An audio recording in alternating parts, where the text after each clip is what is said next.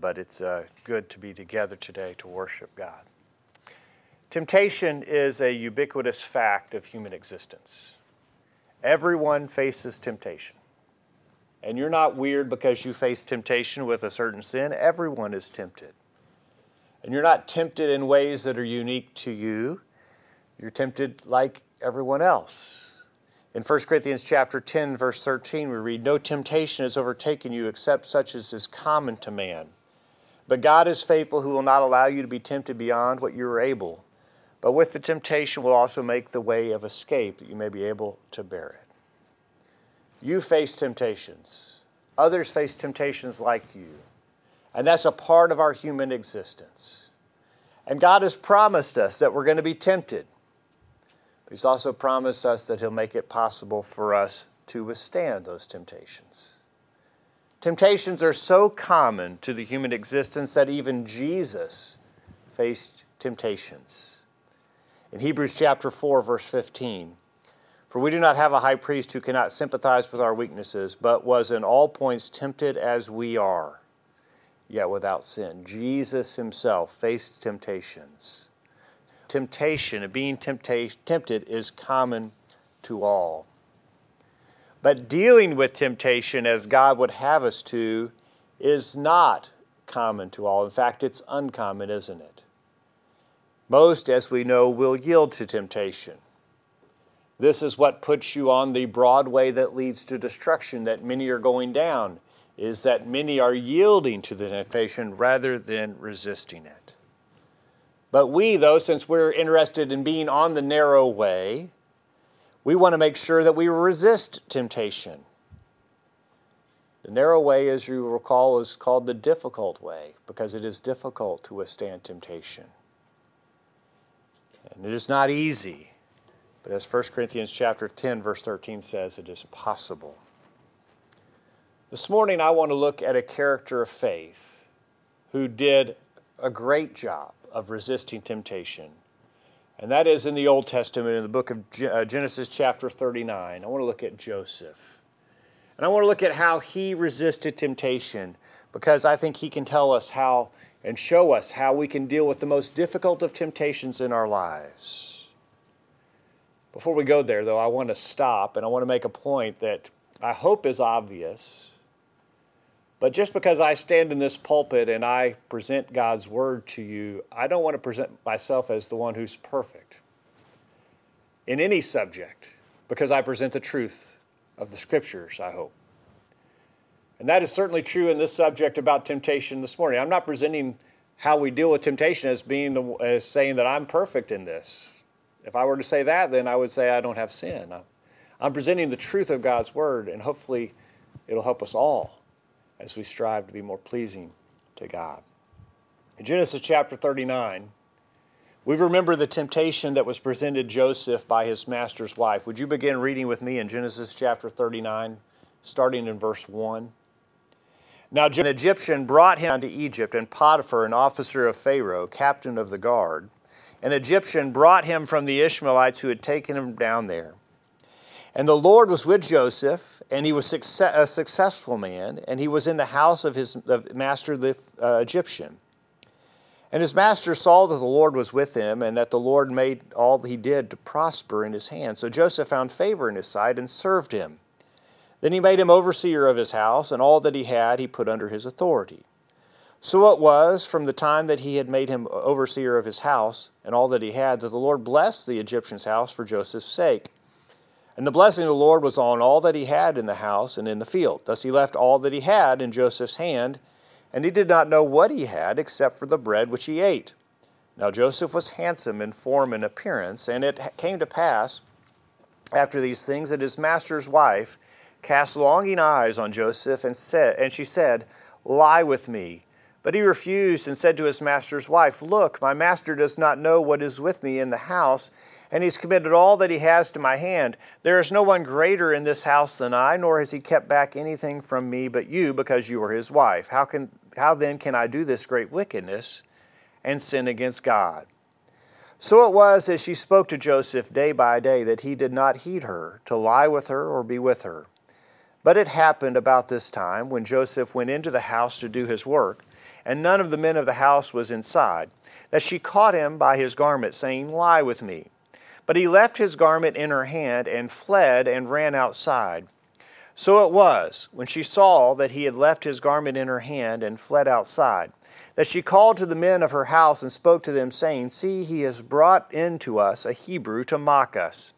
He came in to me to lie with me, and I cried out with a loud voice. And it happened, when he heard that I lifted my voice and cried out, that he left his garment with me and fled and went outside. So she kept his garment with her until his master came home. Then she spoke to him with words like these, saying, The Hebrew servant whom you brought to us came in to me to mock me. So it happened, as I lifted up my voice and cried out, that he left his garment with me and fled outside. So it was, when his master heard these words, which his wife spoke to him, saying, Your servant did to me after this manner, that his anger was aroused. Then Joseph's master took him and put him into the prison, a place where the king's prisoners were confined, and he was there in prison. Joseph dealt with an incredible temptation here, and how he deals with this temptation teaches us an important lesson on how we can deal with temptations ourselves. How did he do it? How did Joseph resist temptation? First of all, I want to tell you that he didn't let his past hinder him. Joseph didn't let his past hinder him from being what he needed to be. Think of all the things that had happened to Joseph that could have embittered him, could have made him very sour on life. His brothers hated him. His brothers had sold him into slavery. Can you imagine your family members doing that? Selling you to a stranger, selling you into slavery for no reason other than the fact they just hated you and they couldn't stand seeing you. They sold him into slavery. He was taken far from his family. He had to go somewhere where he was entirely alone. There was no family around him. There were no friends around him. How easy it would have been for him to just give up and give in. How easy it would have been for him to just conclude it isn't worth it at all. How easy it would have been for him to conclude that he just couldn't resist. Think of all the excuses that Joseph could have made for why he didn't have to do what God told him to do, but he didn't make those excuses, did he? Think of others in the Scriptures who are put forward as people of faith, who had very sordid past, who had done terrible things in their past, and yet they left their past behind them to serve God. Think about David.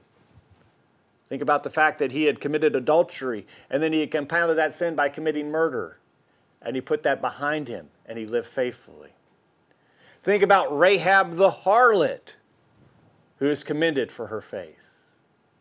Think about all the people in Hebrews chapter 11 who had sins in their past, and yet they put their past behind them to resist temptation going forward. Think about the Apostle Paul in 1 Timothy chapter 1, verse 12. 1 Timothy chapter 1, verse 12, the Apostle Paul says, And I thank Christ Jesus our Lord, who has enabled me, because he counted me faithful, putting me into the ministry, although I was formerly a blasphemer, a persecutor, and an insolent man. But I obtained mercy because I did it ignorantly in unbelief. And the grace of our Lord was exceedingly abundant, with faith and love which are in Christ Jesus. This is a faithful saying and worthy of all acceptance, that Christ Jesus came into the world to save sinners, of whom I am chief. And don't you imagine that it would be hard for Paul to think about his past and how he had persecuted those who had the same faith that he now had. And yet he was able to put those things in the past to serve God faithfully. Joseph did not allow his past to hinder him from living like he should. And we can't allow the negative things in our past to hinder us and to bog us down and cause us to yield into temptation. And just as Joseph would have been unjustified in excusing his behavior because of all the things that he had been through, so are we. We can't let our past keep us from doing what God would want us to do. Secondly, this morning I want to tell you that Joseph resisted temptation because he shut the door to temptation.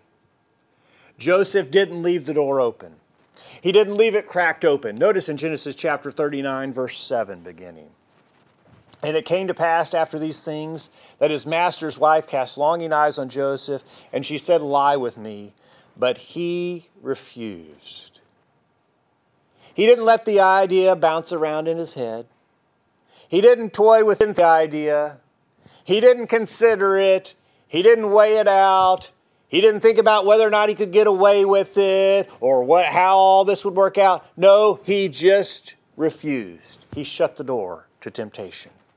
From the very beginning, he shut it down. How many times have we yielded to temptation because we didn't shut the door? Because we entertained the thought. Sin was presented to us, and we thought about, well, maybe we would like to do that. Sin was presented to us, and we thought, well, maybe we could get away with it. Sin was presented to us, and we thought about how wonderful it would be. We didn't shut the door. Maybe we just didn't think it was worth it to resist it. Maybe we just didn't care. Maybe we just weren't going to fight it. Whatever it was, we left the door open, and when we leave the door open, soon we'll fall. Jesus says that we will act the way that we think. And if we don't think that we're going to shut the door to temptation, but we leave the door open, then Jesus says, then we'll soon fall to that temptation. Mark chapter 7, verse 20. Mark 7, verse 20. And he said, what comes out of a man, that defiles a man. For from within, out of the heart of men proceed evil thoughts, adulteries, fornications, murders, thefts, covetousness, wickedness, deceit, lewdness, an evil eye, blasphemy, pride, foolishness. Notice this, verse 23. All these things come from within and defile a man. How we think about sin matters. How we think about sin, how we view sin, it matters. If we're thinking about it and we're thinking about how we would like to do it, or start thinking about how this would bring us pleasure or happiness, if we're thinking about sin, about doing sin, it will soon come out. We will soon do it, Jesus says. We have to hate sin. We have to shut the door on sin. We can't leave it cracked open in our hearts. We have to hate it. In Proverbs chapter 4, notice how we do not enter the path of the wicked and do not walk in the way of evil. Avoid it. Do not travel on it. Turn away from it and pass on. For they do not sleep unless they have done evil. And their sleep is taken away unless they make someone fall.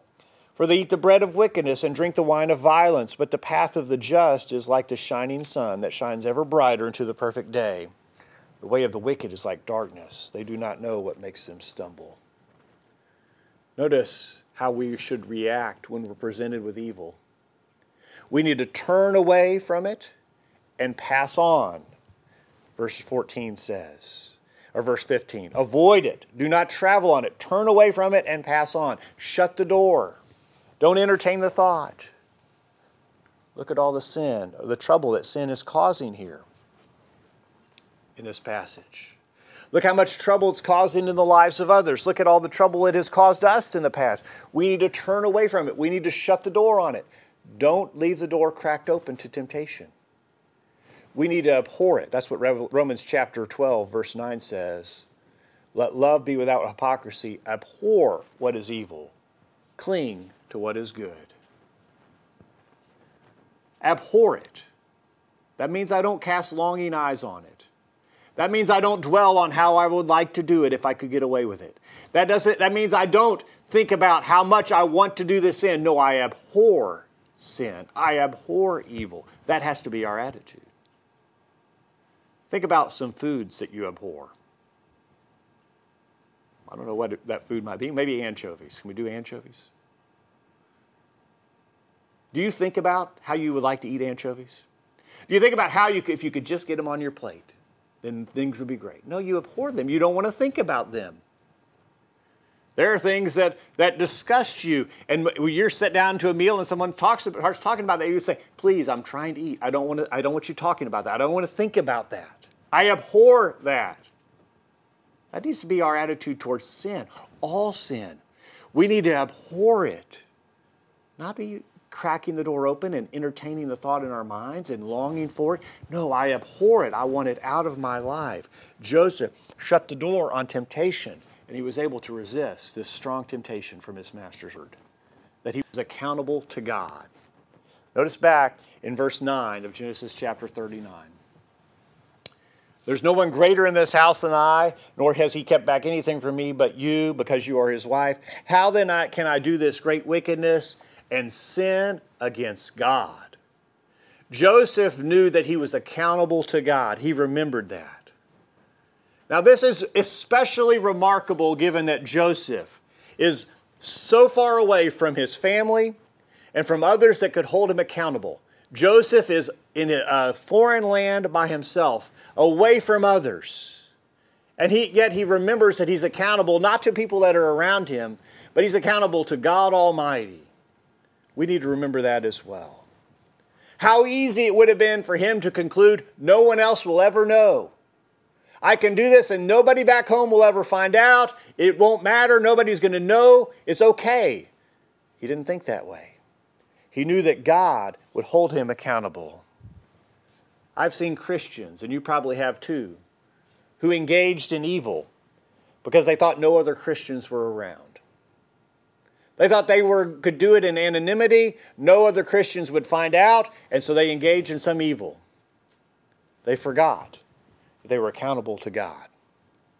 They thought their only accountability was maybe to their parents, or to their spouse, or to the elders of the church, or to other Christians. Joseph knew. Joseph knew that we will give an account to God, like it says in Ecclesiastes chapter 12, verse 13. Let us hear the conclusion of the whole matter. Fear God and keep his commandments, for this is man's all. For God will bring every work into judgment, including every secret thing, whether good or evil. Joseph knew. Joseph knew there's no secrets with God. God will hold us accountable. We're accountable to God. In Romans chapter 14, verse 11 beginning. For it is written, "As I live, says the Lord, every knee shall bow to me, and every tongue shall confess to God. So then each of us shall give account of himself to God." Every one of us will give an account of ourselves to God.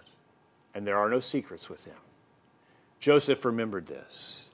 And this remembering of his accountability to God, I believe, helped him resist temptation.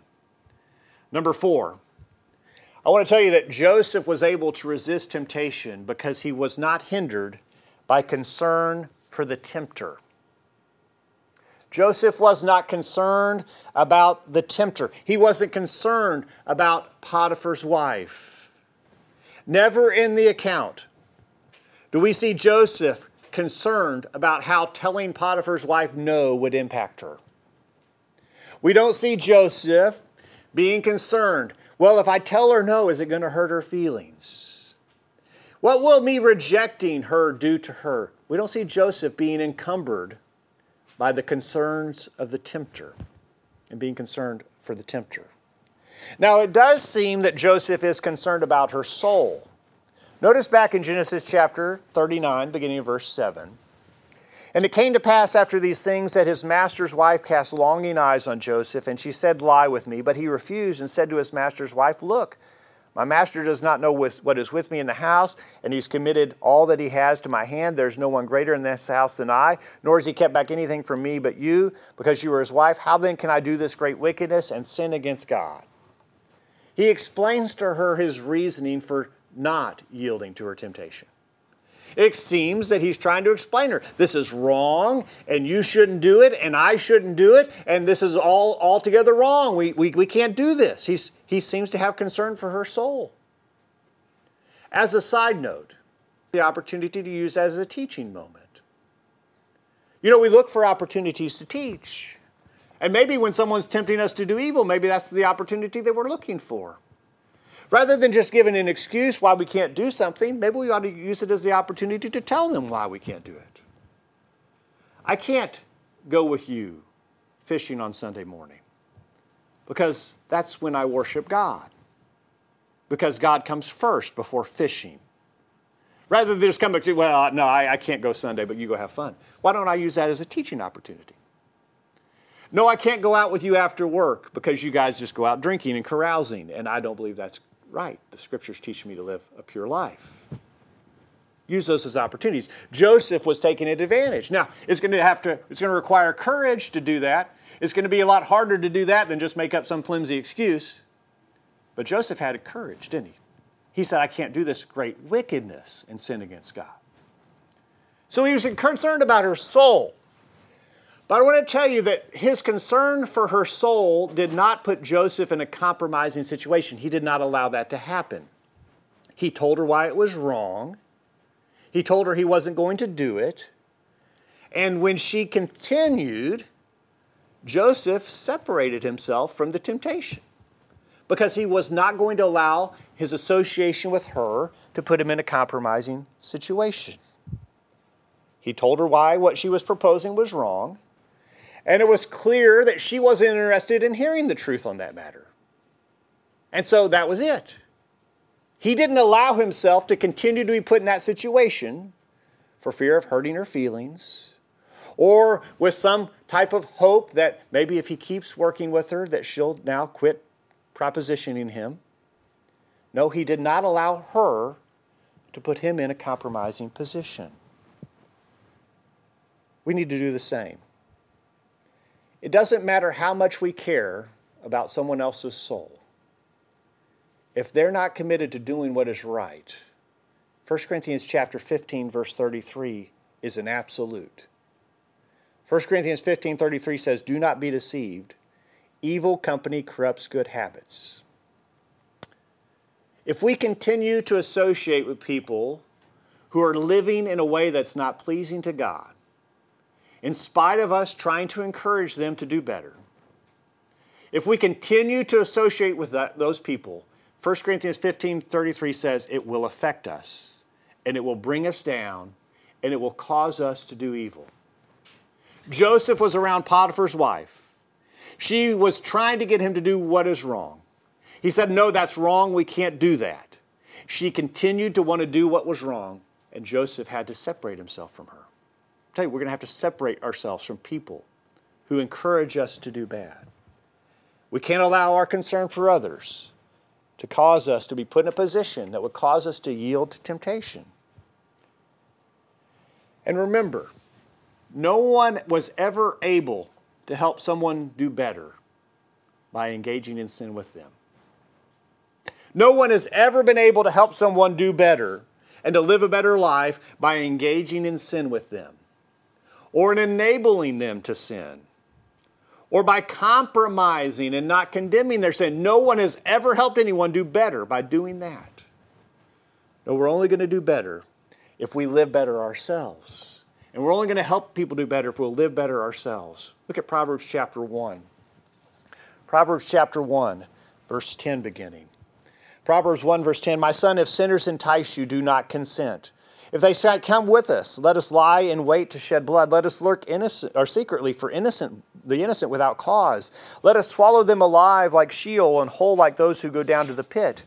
We shall find all kinds of precious possessions. We shall fill our houses with spoil. Cast in your lot among us. Let us all have one purse. My son, do not walk in the way with them. Keep your foot from their path, for their feet run to evil, and they make haste to shed blood. It appears in this passage that these were the young man's friends. And they seemed to have a relationship with him.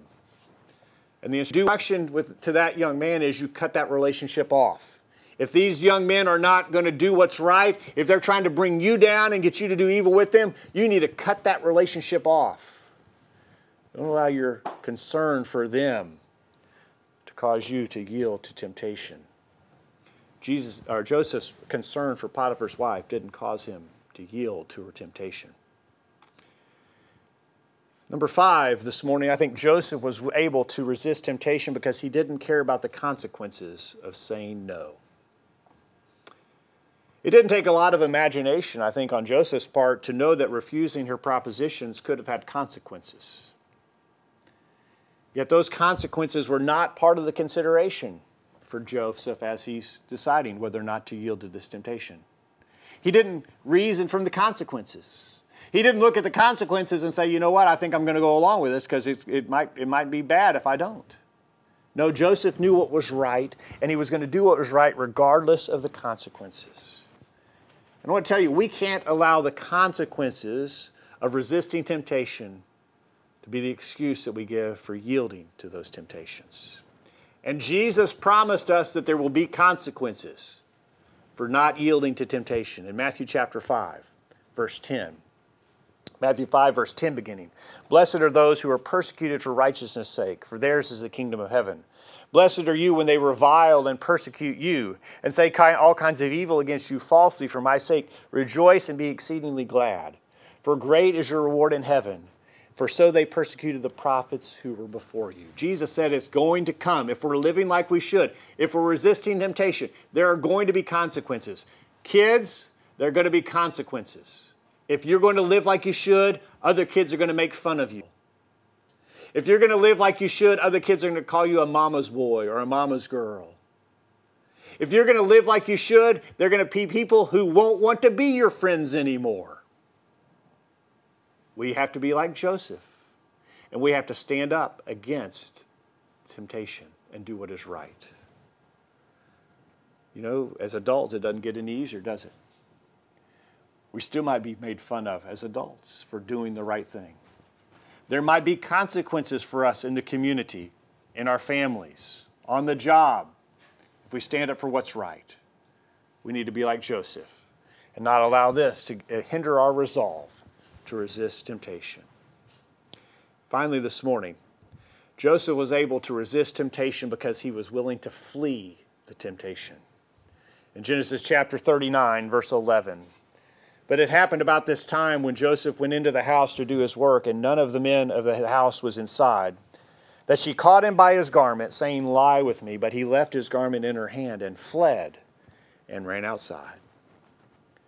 There are times when dealing with temptation, the only way to do so is by removing ourselves from the situation. When we've tried to teach a tempter and they refuse to listen. When we've stated our position on the matter but the temptation persists. When remaining in the situation poses a threat to our spiritual well-being, we have to flee. And there's nothing disgraceful in that. But Joseph was willing to do it, and we need to as well. Over and over again, we're told to flee from sin. 2 Timothy chapter 2, verse 22. 2 Timothy 2, verse 22, flee also youthful lust, but pursue righteousness, faith, love, peace with those who call on the Lord out of a pure heart. We cannot stay in a situation that will cause us to sin. Staying in the house with Potiphar's wife threatened Joseph's well-being, and he had to flee. And I want to tell you, there are times when we're going to have to flee as well. Maybe it's the associations that we keep. Maybe it's the job that we have. Maybe it's the places that we go. Maybe it's the way that we use the internet. Maybe it's the music that we listen to. Maybe it's you fill in the blank. If it's causing you to be tempted and causing you to sin, then we need to be like Joseph, and we need to be willing to flee from that. Whatever is tempting us to sin, we need to get rid of it. We need to flee from it. And you're not a coward if you run away. You don't have to stay in those situations that are tempting you to sin. You can flee. Joseph resisted temptation because he didn't allow the past to hinder him. He didn't leave the door open to temptation. He shut the door. He knew that he was accountable to God. He wasn't hindered by concern for Potiphar's wife. He was going to do the right thing. He didn't care about the consequences, and he was willing to flee temptation. Temptation to sin is going to present itself to us regularly. We must have the resolve like Joseph did to resist it at all costs. Do you have that resolve? In James chapter 4, verse 7, we see that resisting temptation is a two-part process. James chapter 4, verse 7 says, therefore submit to God, resist the devil, and he'll flee from you. To resist the devil and to resist temptation, we have to draw near to God. We need to submit to him in every aspect of our lives. You're not going to be successful resisting temptation until you completely submit to God and his will for you. Are you submitting to him today? Are you a Christian? Have you become a Christian by obeying what he tells you to do? In Mark chapter 16, verses 15 and 16, we read, he that believeth and is baptized shall be saved, but he that believeth not shall be damned. Have you been put on Christ in baptism this morning? And are you living by resisting temptation? If you're not, is there anything we can do to help you? Will you let us know while we stand and sing?